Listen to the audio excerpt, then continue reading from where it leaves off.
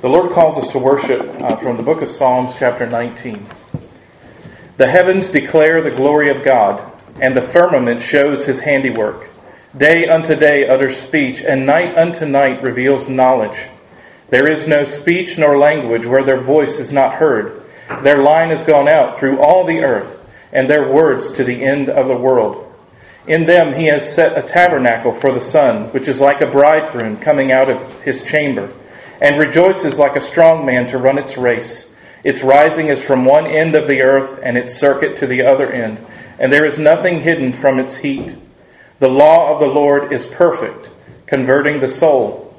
The testimony of the Lord is sure, making wise the simple.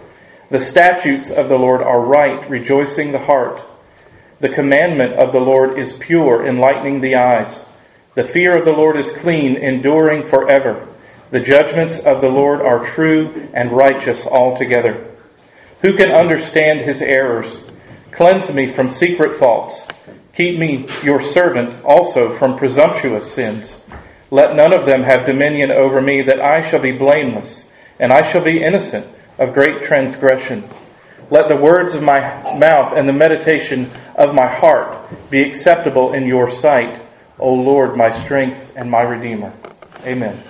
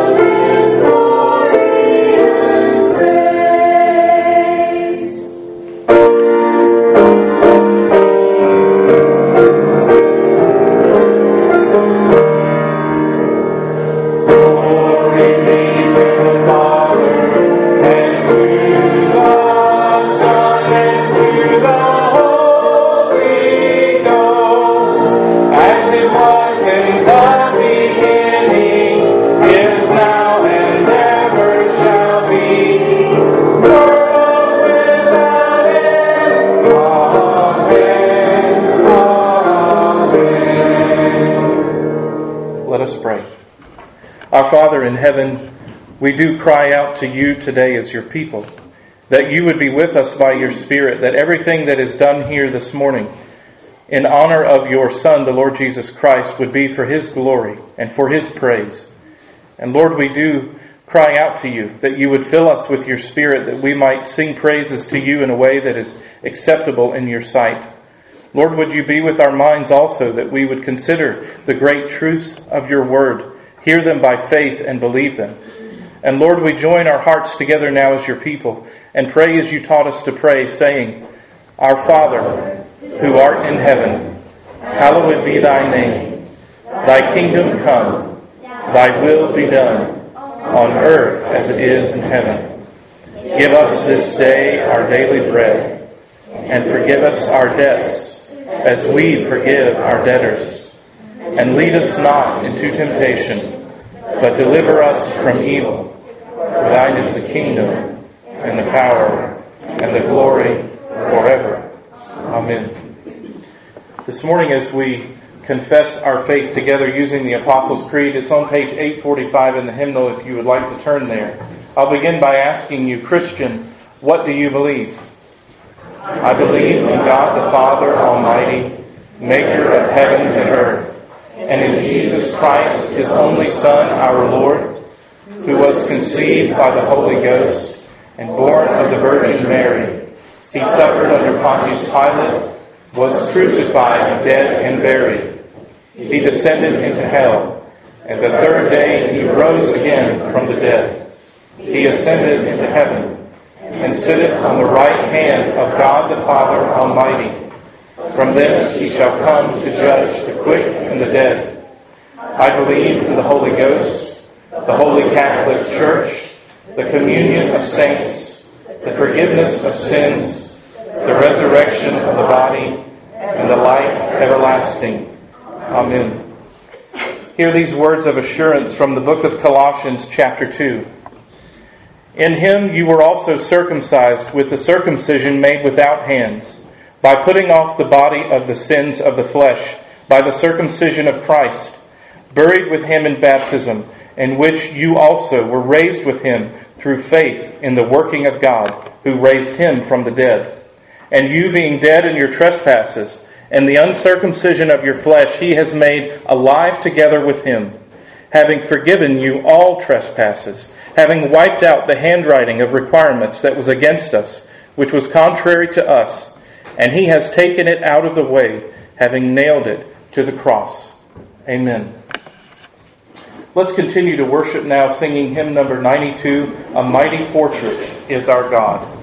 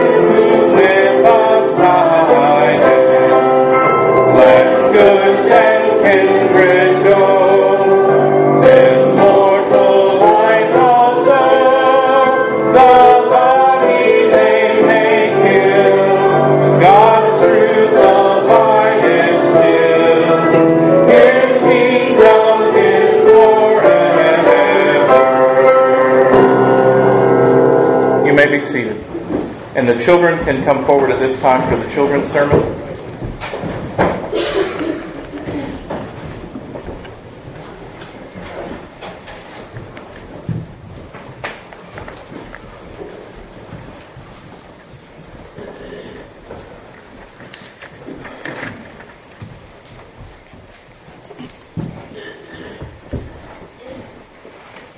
I guess if I came down sooner, I'd have a place to stand. This is wonderful. Good morning, children. It's good to see you.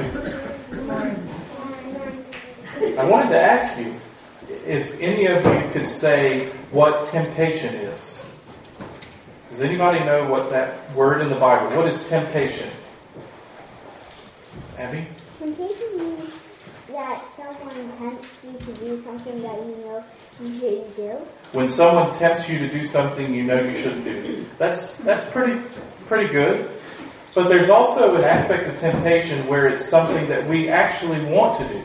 There's a desire in your heart or in my heart. Yes? Something that we really want to do that we shouldn't do. Something we really want to do that we shouldn't do is what Thomas just said. And those two things together are pretty good.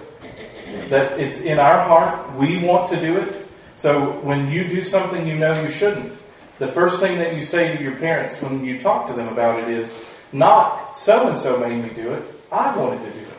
It was in my heart. I chose to do it. And it's also true that somebody else does want you to sin. Not anybody in this room and no one at home. It's your enemy. Does anybody know who that enemy is? Satan. That's exactly right. He is your enemy. And he delights in nothing more than evil before the living God. He loves for you to do things that you know God doesn't want you to do.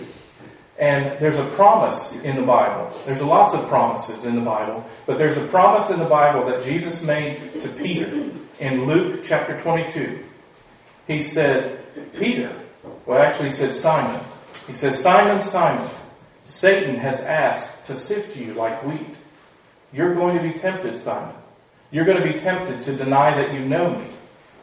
But take heart, Simon. I have prayed for you that your faith would be strong. Jesus prayed that for Simon. And he prays that for you. That in the moment of temptation, when there's something in your heart that you want to do, or when our enemy, Satan, wants you to do it, Jesus says, I pray for you that your faith will be strong. And that means that there's no need for you to fear and hiding. There's no reason for you to fear to be able to go tell the truth. You can pray to Jesus that he would strengthen you. And you can always run to your parents and tell them what you have done or what you're doing. And you can even talk to them about the things that tempt you. So I'm going to pray for you now that you would look to Jesus and trust him. Okay? Let's pray. Our Father in heaven, we do come to you as your children. You say that we are the sons and daughters of the living God. And I pray for our covenant children this morning that you would help them to know what we have just been discussing. That temptation is something that does arise in our hearts, and that it is something that our enemy would love for us to do. But I pray, Lord, that you would give them a spirit of courage and not a spirit of fear. That they can run to you in prayer and pray what we just prayed this morning. Lead us not, Lord, into temptation, but deliver us from evil. And I pray that you would do that for our covenant children, that they wouldn't walk into things that they know they shouldn't do. And Lord, help them to order their feet and help us as parents to guide them well. That they would be walking in your ways and honoring you. In your name, amen. Thank you.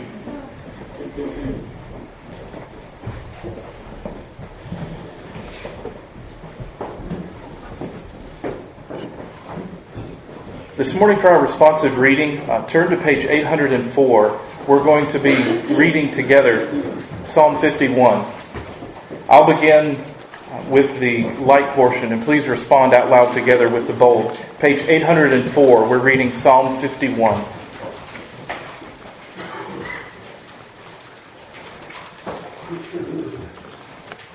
Have mercy on me, O God, according to your unfailing love. According to your great compassion, blot out my transgressions. Wash away all my iniquity, and cleanse me from my sin. For I know my transgressions, and my sin is always before me. Against you, you only have I sinned, and done what is evil in your sight. So that you are proved right when you speak, and justified when you judge. Surely I was sinful at birth, sinful from the time my mother conceived me. Surely you desire truth in the inner parts. You teach me wisdom in the inner place. Cleanse me with hyssop, and I will be clean. Wash me, and I will be whiter than snow. Let me hear joy and gladness. Let the bones you have crushed rejoice. Hide your face from my sins, and blot out all my iniquity. Create in me a pure heart, O God, and renew a steadfast spirit within me. Do not cast me from your presence, or take your Holy Spirit from me. Restore to me the joy of your salvation, and grant me a willing spirit to sustain me. Then I will teach transgressors your ways, and sinners will turn back to you. Save me from blood guilt, O God, the God who saves me, and my tongue will sing of your righteousness. O Lord, open my lips, and my mouth will declare your praise. You do not delight in sacrifice, or I would bring it. You do not take pleasure in burnt offerings. The sacrifices of God are a broken spirit, a broken and contrite heart, O God, we will not despise. In your good pleasure, make Zion prosper. Build up the walls of Jerusalem. Then there will be righteous sacrifices, whole burnt offerings to delight you. Then bulls will be offered on your altar. Before we go to the Lord in prayer this morning, I wanted to take this time to pray specifically for those who are in the Ukraine, who are suffering this morning, those who belong to the Lord's church, those who have decided to stay, those who have decided to flee, and particularly those who are there who cannot leave. That the Lord would be with them, that He would give them sustaining grace through this conflict. And ultimately we know that the Lord will accomplish His will, but that He would be gracious to His people in it. So let's go to the Lord in prayer. Our Heavenly Father, we do thank You that You hear us when we pray, that it is Your delight that we call on Your name, that we raise our petitions to You, and that we approach the throne of grace through our Lord Jesus Christ. Lord, we do come to You on behalf of our brothers and sisters around the world today in the Ukraine. Some who are fleeing with just the clothes on their back and their children and a few possessions and a change of clothes. And Lord, others who have decided in the wisdom that You've given them that they would stay, that they would minister the gospel to those who are not able to leave, that they would take care of the elderly and those with young children, that they would share the hope of the gospel, those who have taken of their own money and decided to rent buildings and facilities to be able to give care to those who will undoubtedly be impacted by what is taking place there. Lord, we know that Your word says that the king's heart is in Your hand and You turn it wherever You wish. And Lord, we pray that You would be with Your people in the midst of this conflict. We pray, Lord, that You would give them boldness and faith to share the goodness of the gospel in the midst of a terrible situation. And Lord, we pray that You would meet us where we are, that we would pray for them, that we would be reminded throughout our own days in enjoying the peace that we enjoy here, that it would cause us to drop to our knees, not believing for a moment that we enjoy peace because we are better or because we somehow live lives that are holier than theirs. Lord, we pray that You would put us on our knees, that we would pray for our brothers and sisters. Lord, that You would give them superabundant grace as they suffer for Your sake. Lord, we pray that You would give them great faith and hope and trust in You. And Lord, we do look to You, the great shepherd of our souls, the shepherd of the sheep. We are Your people. And Lord, we know that You are the God in heaven and You do all that You please. May You bring about Your purposes through this conflict and any other throughout the world. And may You encourage Your people in Your word. Amen.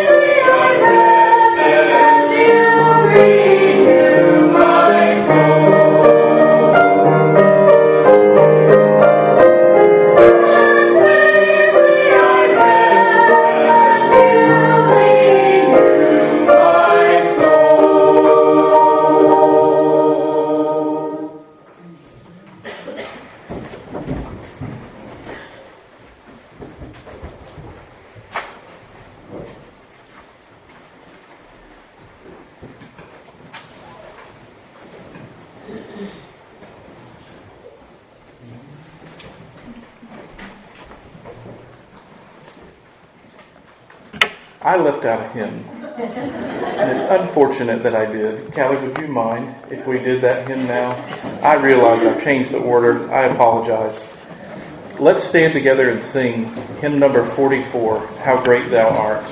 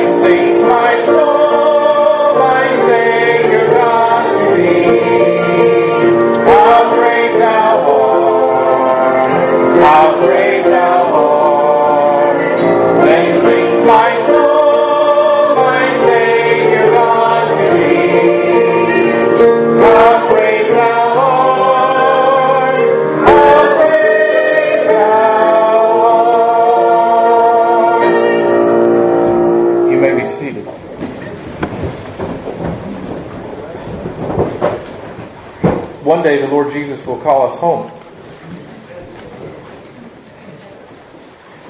I invite you to open your Bibles, turn to the Gospel of Matthew chapter 6. The sermon is entitled this morning, Deliver Us from Evil. Matthew chapter 6. And in the interest of time, I'm only going to read verse 13 this morning. Matthew chapter 6, this is the word of the Lord. And do not lead us into temptation, but deliver us from the evil one. For yours is the kingdom and the power and the glory forever. Amen. The grass withers and the flower fades, but the word of our God abides forever. Today we finish the last petition of the Lord's model prayer, where He says to pray. He teaches us to pray, Lord, lead us not into temptation, but deliver us from evil. This petition, like all of the others that we have been studying, finds its home in the heart of the believer who humbly submits to their Heavenly Father.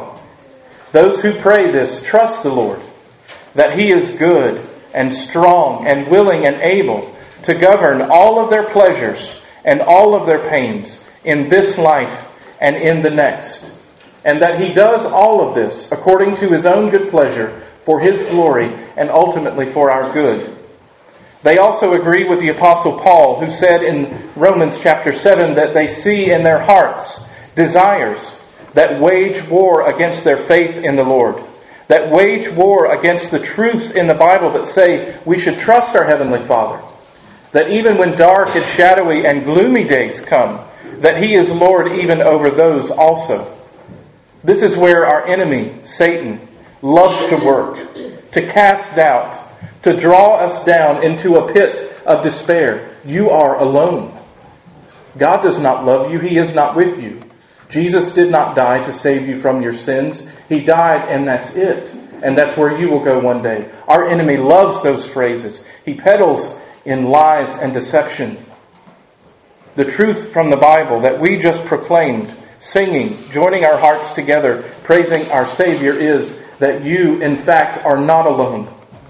Jesus calls you to pray this petition, even in the darkest hours, in the cloudiest days, in your weakest moments. Call upon the one who is called the great shepherd and overseer of your soul in 1 Peter chapter 2, verse 25. This morning as we study verse 13, we're going to look at it under three headings. Number 1, the problem of evil. Number 2, why do I go through trials? And lastly, how does Jesus deliver me from evil? First, the problem of evil. And I want to say just briefly that this is a Christian matter alone. The problem of evil in the world and dealing with it is a Christian matter entirely. It's personal for God's people. It's not something out there that's against us. It's something in here, in our hearts. It wages war against our soul, wants to uproot our faith, move us out of God's care. Sin and evil is something inside of us. And the Bible says, opposed to everything that the world tells us, that all sin matters, and it is evil. It is an affront to our holy, righteous Heavenly Father. Sin matters. This is a Christian matter alone. For the atheist, the one who says that God didn't create the world, that the Bible isn't true, they say it is their philosophy of life. Their big philosophy of how they explain everything is that nothing matters. Nothing has meaning. We live and then we die. And everything in between doesn't matter. There's no meaning to it. Have as much fun as you can. There's no such thing as good or evil. Whatever your heart finds to do, go do it. Enjoy it. Live your life to the fullest. You should be happy. You deserve it. You've heard these things. That is the philosophy of this world. But if this is true, then shouldn't this result in ultimate freedom? Shouldn't we see people around us enjoying and basking in ultimate freedom? No rules, no restrictions. Nobody's telling you what to do, what's right or what's wrong. There's no such thing as truth. Whatever happens, it just happens. Yet we see that a society that wholesale removes itself from the fear of the Lord, exposes itself to fear everything else. If you do not fear the Lord, then you fear everything else. I want to share briefly a quote with you that Michael Reeves wrote in an article, that the fear of the Lord is the antidote for the anxiety that our world is suffering from. These days, it seems everyone is talking about a culture of fear. From Twitter to the television, we fret about global terrorism, extreme weather, and political turmoil. Our private lives are filled with still more sources of anxiety. Take our diet, for example. If you choose the full-fat version on the menu, you're heading for a heart attack.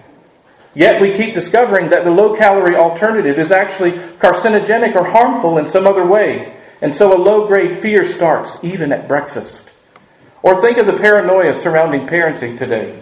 The valid but usually overblown fear of the kidnapper lurking online or outside every school has helped to fuel the rise of helicopter parenting and children more and more fenced in to keep them safe. As a whole, we are in an increasingly anxious and uncertain culture. And therein is the extraordinary paradox, for we live more safely than ever before. Though we are safer than almost any other society in history, safety has become the holy grail of our culture, and like the holy grail, it is something we can never quite reach.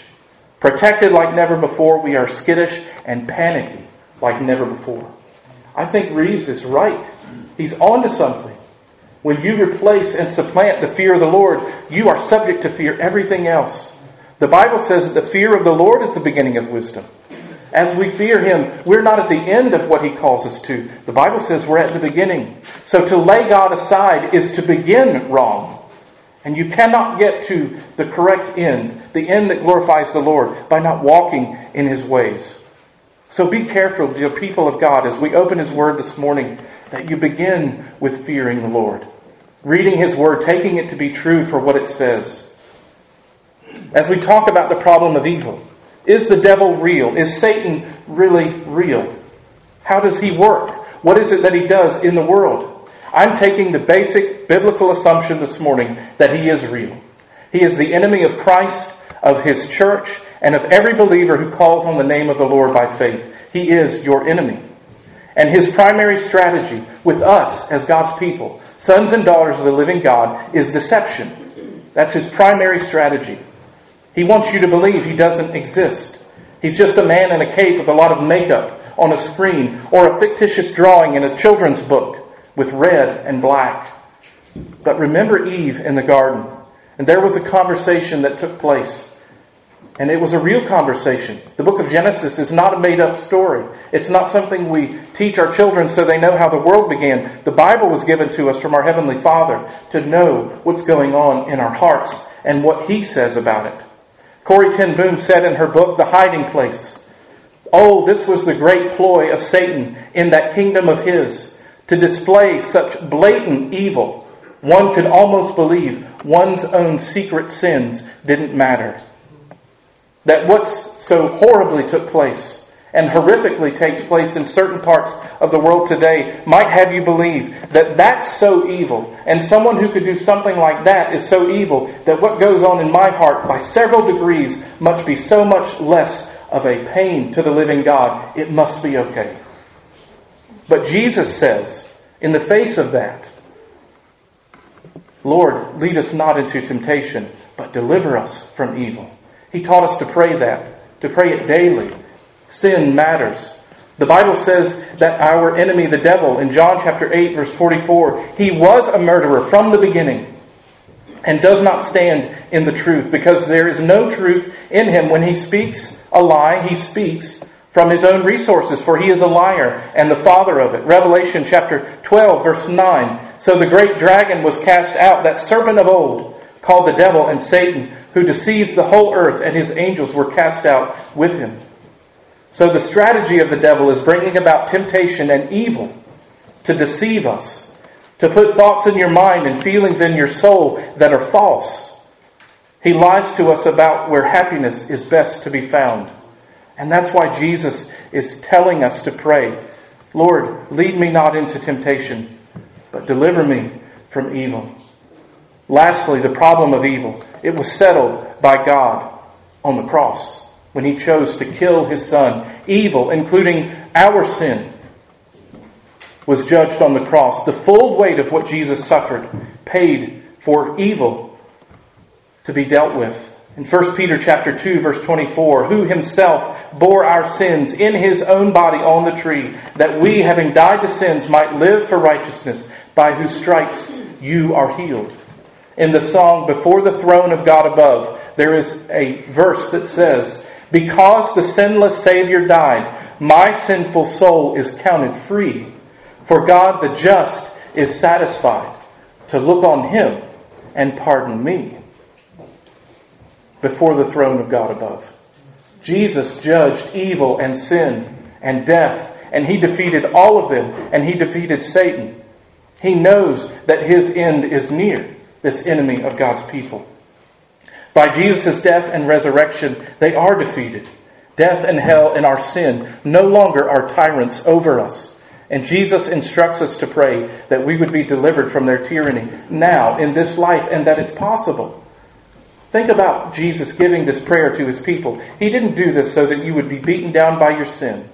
He did this because He promised that He would deliver you by His Spirit, clinging to Him, being filled with His Word. This is a reality that's possible. It's not something He dangles in front of you. Secondly, why do I go through trials? And you have to level with this question, dear people of God. Why do I go through these things? Why do they seem to always happen to me? Why does it always end up on my doorstep or in my family? Even before breakfast. It is not always for us to know the why of our trials. You can't reduce it down to some sin that we committed. And don't believe for a moment that God must be paying me back for something I did years ago. He doesn't work that way. Only God knows why He chooses to bring trials into our lives. And only He knows about the specific trial that you may be walking through today. One that maybe you haven't shared with other people and you haven't asked for prayer, but it's something that you deal with day in and day out nonetheless. Only He knows why He brought it at the exact time that He did. But you can be certain, based on the promises of His Word, that He will carry you through and that He will use it to make you more like His Son, the Lord Jesus Christ. Inherent in every pleasure and every pain in your life is a test from the Lord. Will you exalt Him? Will you glorify Him and give glory to God? Will you seek Him more through it?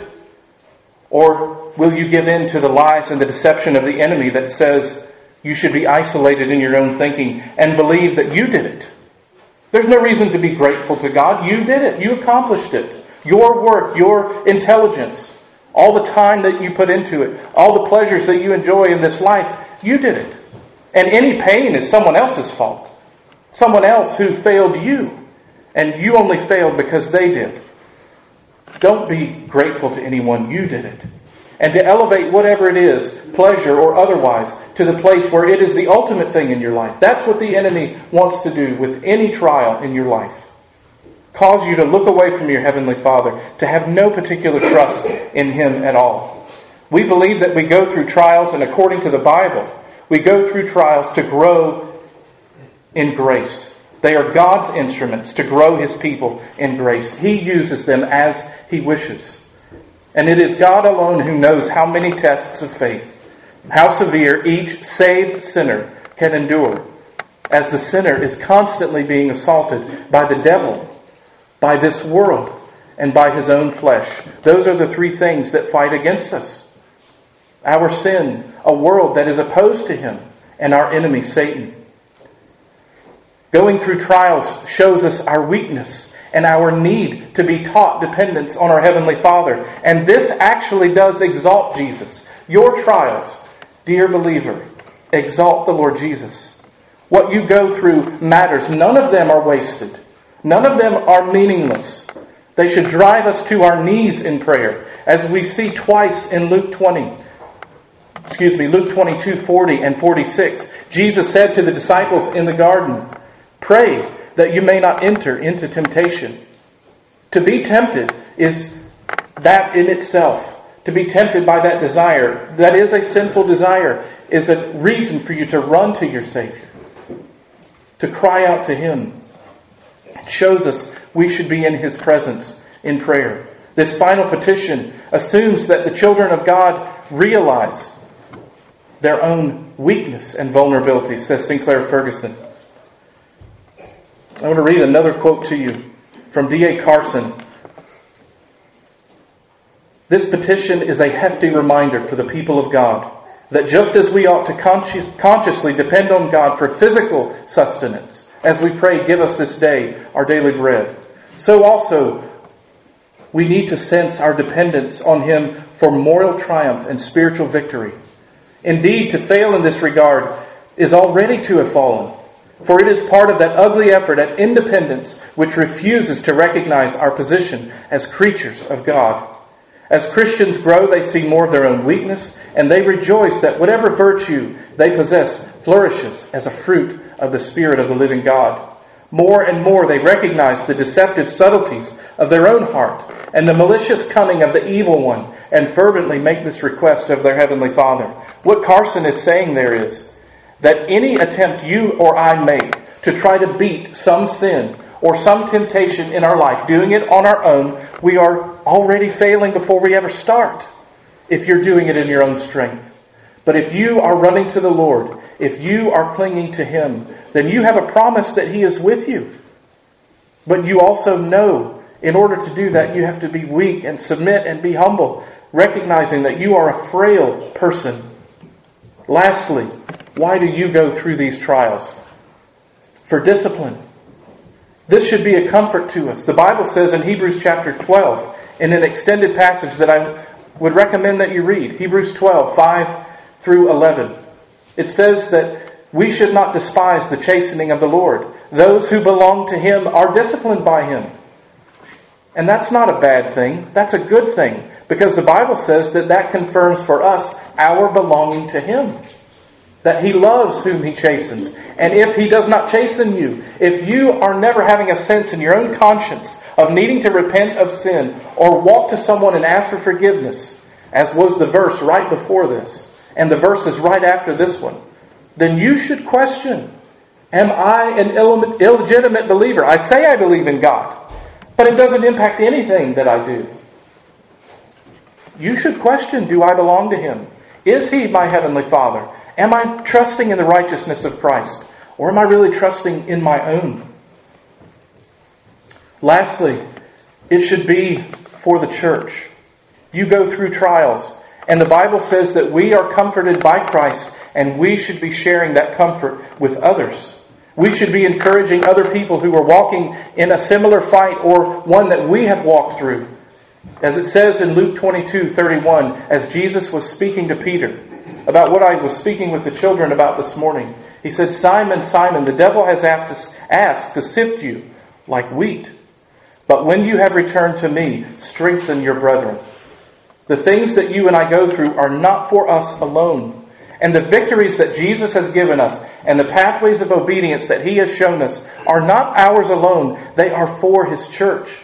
That our brethren, our brothers and sisters in the Lord, would be strengthened and encouraged to walk in faith with Him. And lastly, how Jesus delivers us from evil. Number one, it's through humble reliance on Him in prayer.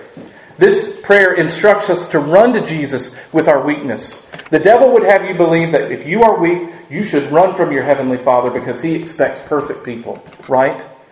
Don't run and tell your Father you've messed up. Oh shoot. You should be saying in your heart, I messed up. I need to talk to my Father. I need to go to Him. I need to pray. We should run to Jesus in our weakness. When we're in a trial that seems like it would overtake us, we should be praying that He would deliver us. Lord, order my life in such a way that I won't give in to this, that I won't get sucked into the lies of my enemy. He would love for me to be down in this temptation and see me fail, and other people see it. And oh, look what happened to so-and-so. Thought they were a Christian. And that's unfortunate. Those are the lies from the pit of hell from our enemy. Lastly, how does Jesus deliver us? By sanctifying us in His truth. In His Word. In Ephesians chapter 6, verses 10 through 20, we have a great treatise from Paul on the armor of God. And he says that the reason we should suit up with the armor of God is to be able to stand against the wiles of the devil. Because he is a wily enemy who would love to shipwreck your faith, to make you unuseful as an instrument in the hand of God, neutralize you completely. How does Jesus sanctify us in truth? John chapter 17, verses 15 and 17. This is Jesus' high priestly prayer. I do not pray that you should take them out of the world, but that you should keep them from the evil one. Sanctify them in truth. Your word is truth. And notice, that's the only appropriate place ever that truth has a pronoun. There's no such thing as your truth or my truth. There is the truth of the living God. And Jesus said, your word is true. That's the only pronoun for truth that's appropriate. Jesus is saying, help them to be holy and conquer temptation in holiness by truth. Take the promises of God, the facts that He's revealed about life, His way of living and His being, and make them precious and real and living to your people. The antidote for falsehood is truth. Not louder voices, but truth. And since the enemy peddles in falsehood and lies and deception, the way to defeat him is through the word of the living God, in truth, by His Spirit. In Matthew 13, verse 19, when anyone hears the word of the kingdom and does not understand it, then the wicked one comes and snatches away what is sown in his heart. So we pray, Lord, keep your word secure in my heart. Help me to guard it, to believe it, to hold on to it, that the work of the enemy would be nullified in my life by your Spirit. Hebrews chapter 3, verse 13. Exhort one another daily while it is called today, lest any of you be hardened through the deceitfulness of sin. How does Jesus deliver you? By sanctifying His truth to you. He does it through one another, speaking the truth in love to one another. And if it's called today, then today is the day to be reminded, don't give in, dear ones, to the deceitfulness of sin. Don't. It will hurt your heart. Ephesians chapter 4, verses 22 to 24. Paul says that you put off concerning your former conduct the old man which grows corrupt according to the deceitful lusts. And see there the word desire. Deceitful desires. That means you can't trust everything that comes out of your heart or everything that you feel. Don't trust your feelings, dear people. He says that we're to put on the new man, which was created according to God in true righteousness and holiness. That was the way you lived before. You don't live that way now. Your life is not there. And lastly, James chapter 1. And you should just read the chapter. He says there, count it all joy, brothers, when you fall into various trials. See, brothers and sisters, knowing that the testing of your faith produces patience. Blessed is the man who endures temptation, for when he has been approved, he will receive the crown of life which the Lord has promised to those who love Him. That is our hope, to endure, to go through it. Jesus didn't pray that you would be taken out of everything that might test you, that might try you. He prayed that you would be delivered from the evil one, that He would have no dominion over you. And He was confident in His servant Paul, who said in 2 Timothy chapter 4, verse 18, and the Lord will deliver me from every evil work and preserve me for His heavenly kingdom. To Him be glory forever and ever. Amen. That is your promise and your hope, that one day He will take you home. And you will be home secure in heaven, away from this body, away from sin, away from the enemy, and away from the deceitfulness that wages war at your soul. May you hope as you trust in the Lord and look to Him and pray this prayer with sincerity and with faith, that He will meet you and deliver you from evil and from the evil one. Let us pray. Father, we thank You that You are faithful to Your people, and that when You taught us to pray this prayer, that You meant every phrase to be on our lips and in our hearts. You meant for the posture of our hearts to be not being deceived, but before You in humility, as children who receive gifts from their parents and who receive discipline from their parents. You taught us to be in the presence of our Heavenly Father and accepting whatever He brings into our life. Lord, I pray for Your people here at Lebanon, for everyone who can hear me this morning and for those who are not here. Lord, that You would spare our faith, that in the midst of tumultuous times in our world, in our home, and in our own hearts, that we would not do shipwreck to our faith by not praying this. Lord, help us to cry out to You. Give us the grace to do it, that we would believe that You are the one who delivers us from evil. And Lord, may the trials that You bring into our life cause us to be more like the Lord Jesus Christ as You are shaping us into His image. In Your name, amen. Let's stand together and sing hymn number 572.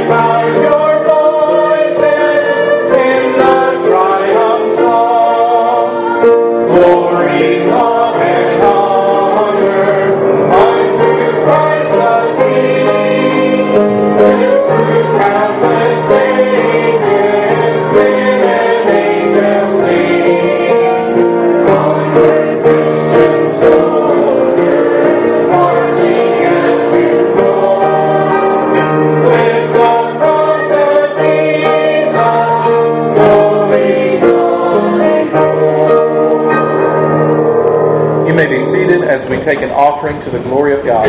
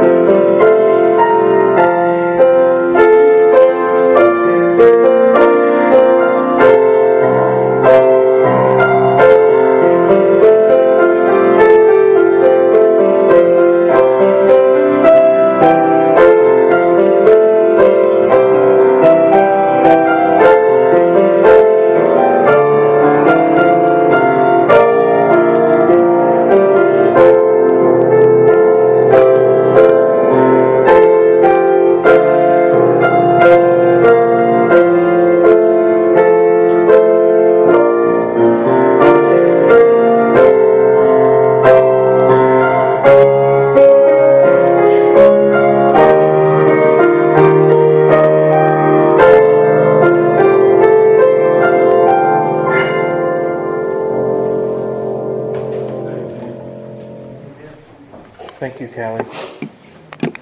Thank you, Callie. Let us pray.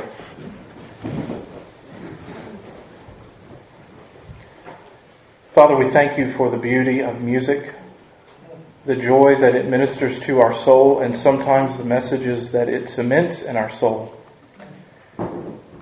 Lord, I pray that you would cause these words that we just heard to be, this music to be clear in our hearts and our minds, even as we think about this offering that we just gave as an act of worship and obedience to you, that your eye is on the sparrow. How much more do you watch over your children?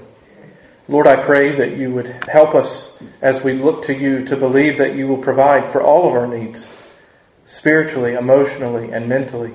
And as we give our tithes and our offerings today, to believe that it is true that you will provide for us and for our families financially.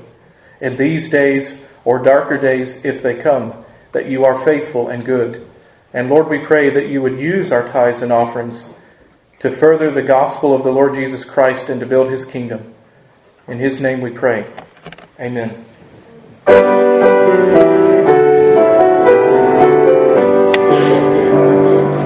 Praise God from whom all blessings flow. Praise him, all creatures here below. Praise him above the heavenly hosts. Praise Father, Son, and Holy Ghost.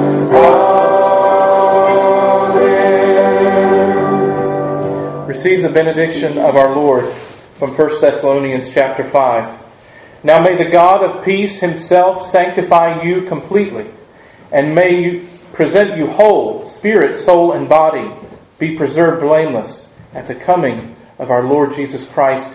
He who calls you is faithful, who also will do it. Amen.